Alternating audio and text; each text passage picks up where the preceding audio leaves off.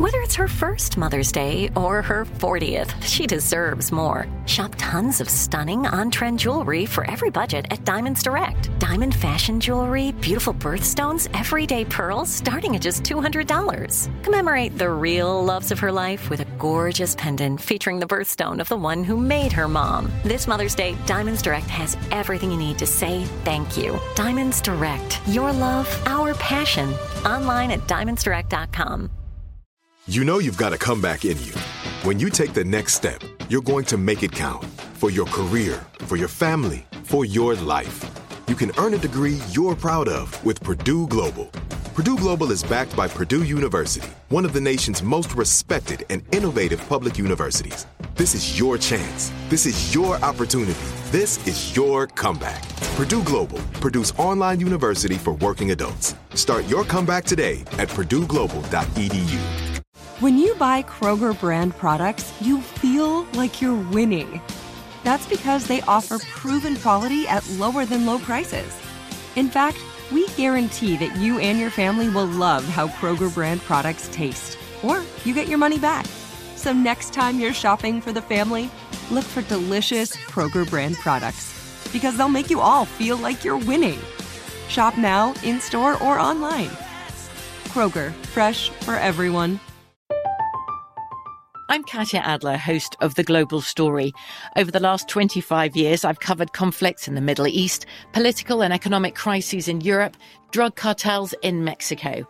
Now I'm covering the stories behind the news all over the world in conversation with those who break it. Join me Monday to Friday to find out what's happening, why, and what it all means. Follow The Global Story from the BBC wherever you listen to podcasts.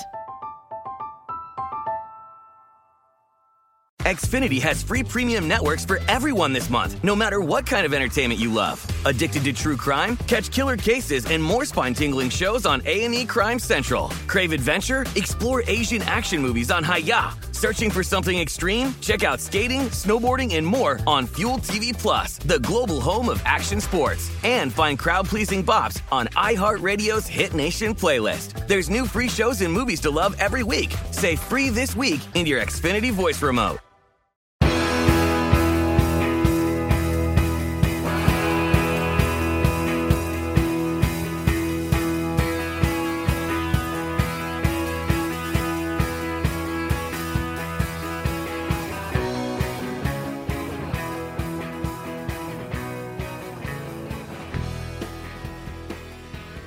Hey everybody, it's Eric from The One You Feed, which you probably expected. I announced on Tuesday that we are opening enrollment for the One You Feed coaching program again until May 25th.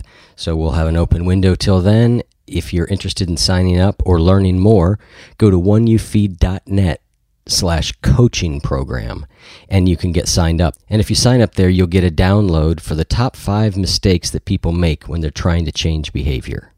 And by the way, when I say sign up, I don't mean you have to sign up for the coaching program. I mean you sign up to get more information. So no obligation there. I didn't really say that right, but hopefully that's clear. And this episode is going to be about the first one of those on the list, which is starting too big.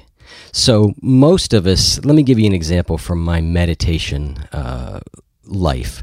So I would meditate for a little bit, quit, then I'd pick up another book about meditation or Buddhism. I would read about it. I'd get all excited about the benefits that were there, and they would recommend meditating 30 minutes a day. So with my newfound enthusiasm, I would sit down and meditate for 30 minutes, which was very, very hard for me to sit still for that long with my brain doing everything it's doing. It just was very uncomfortable.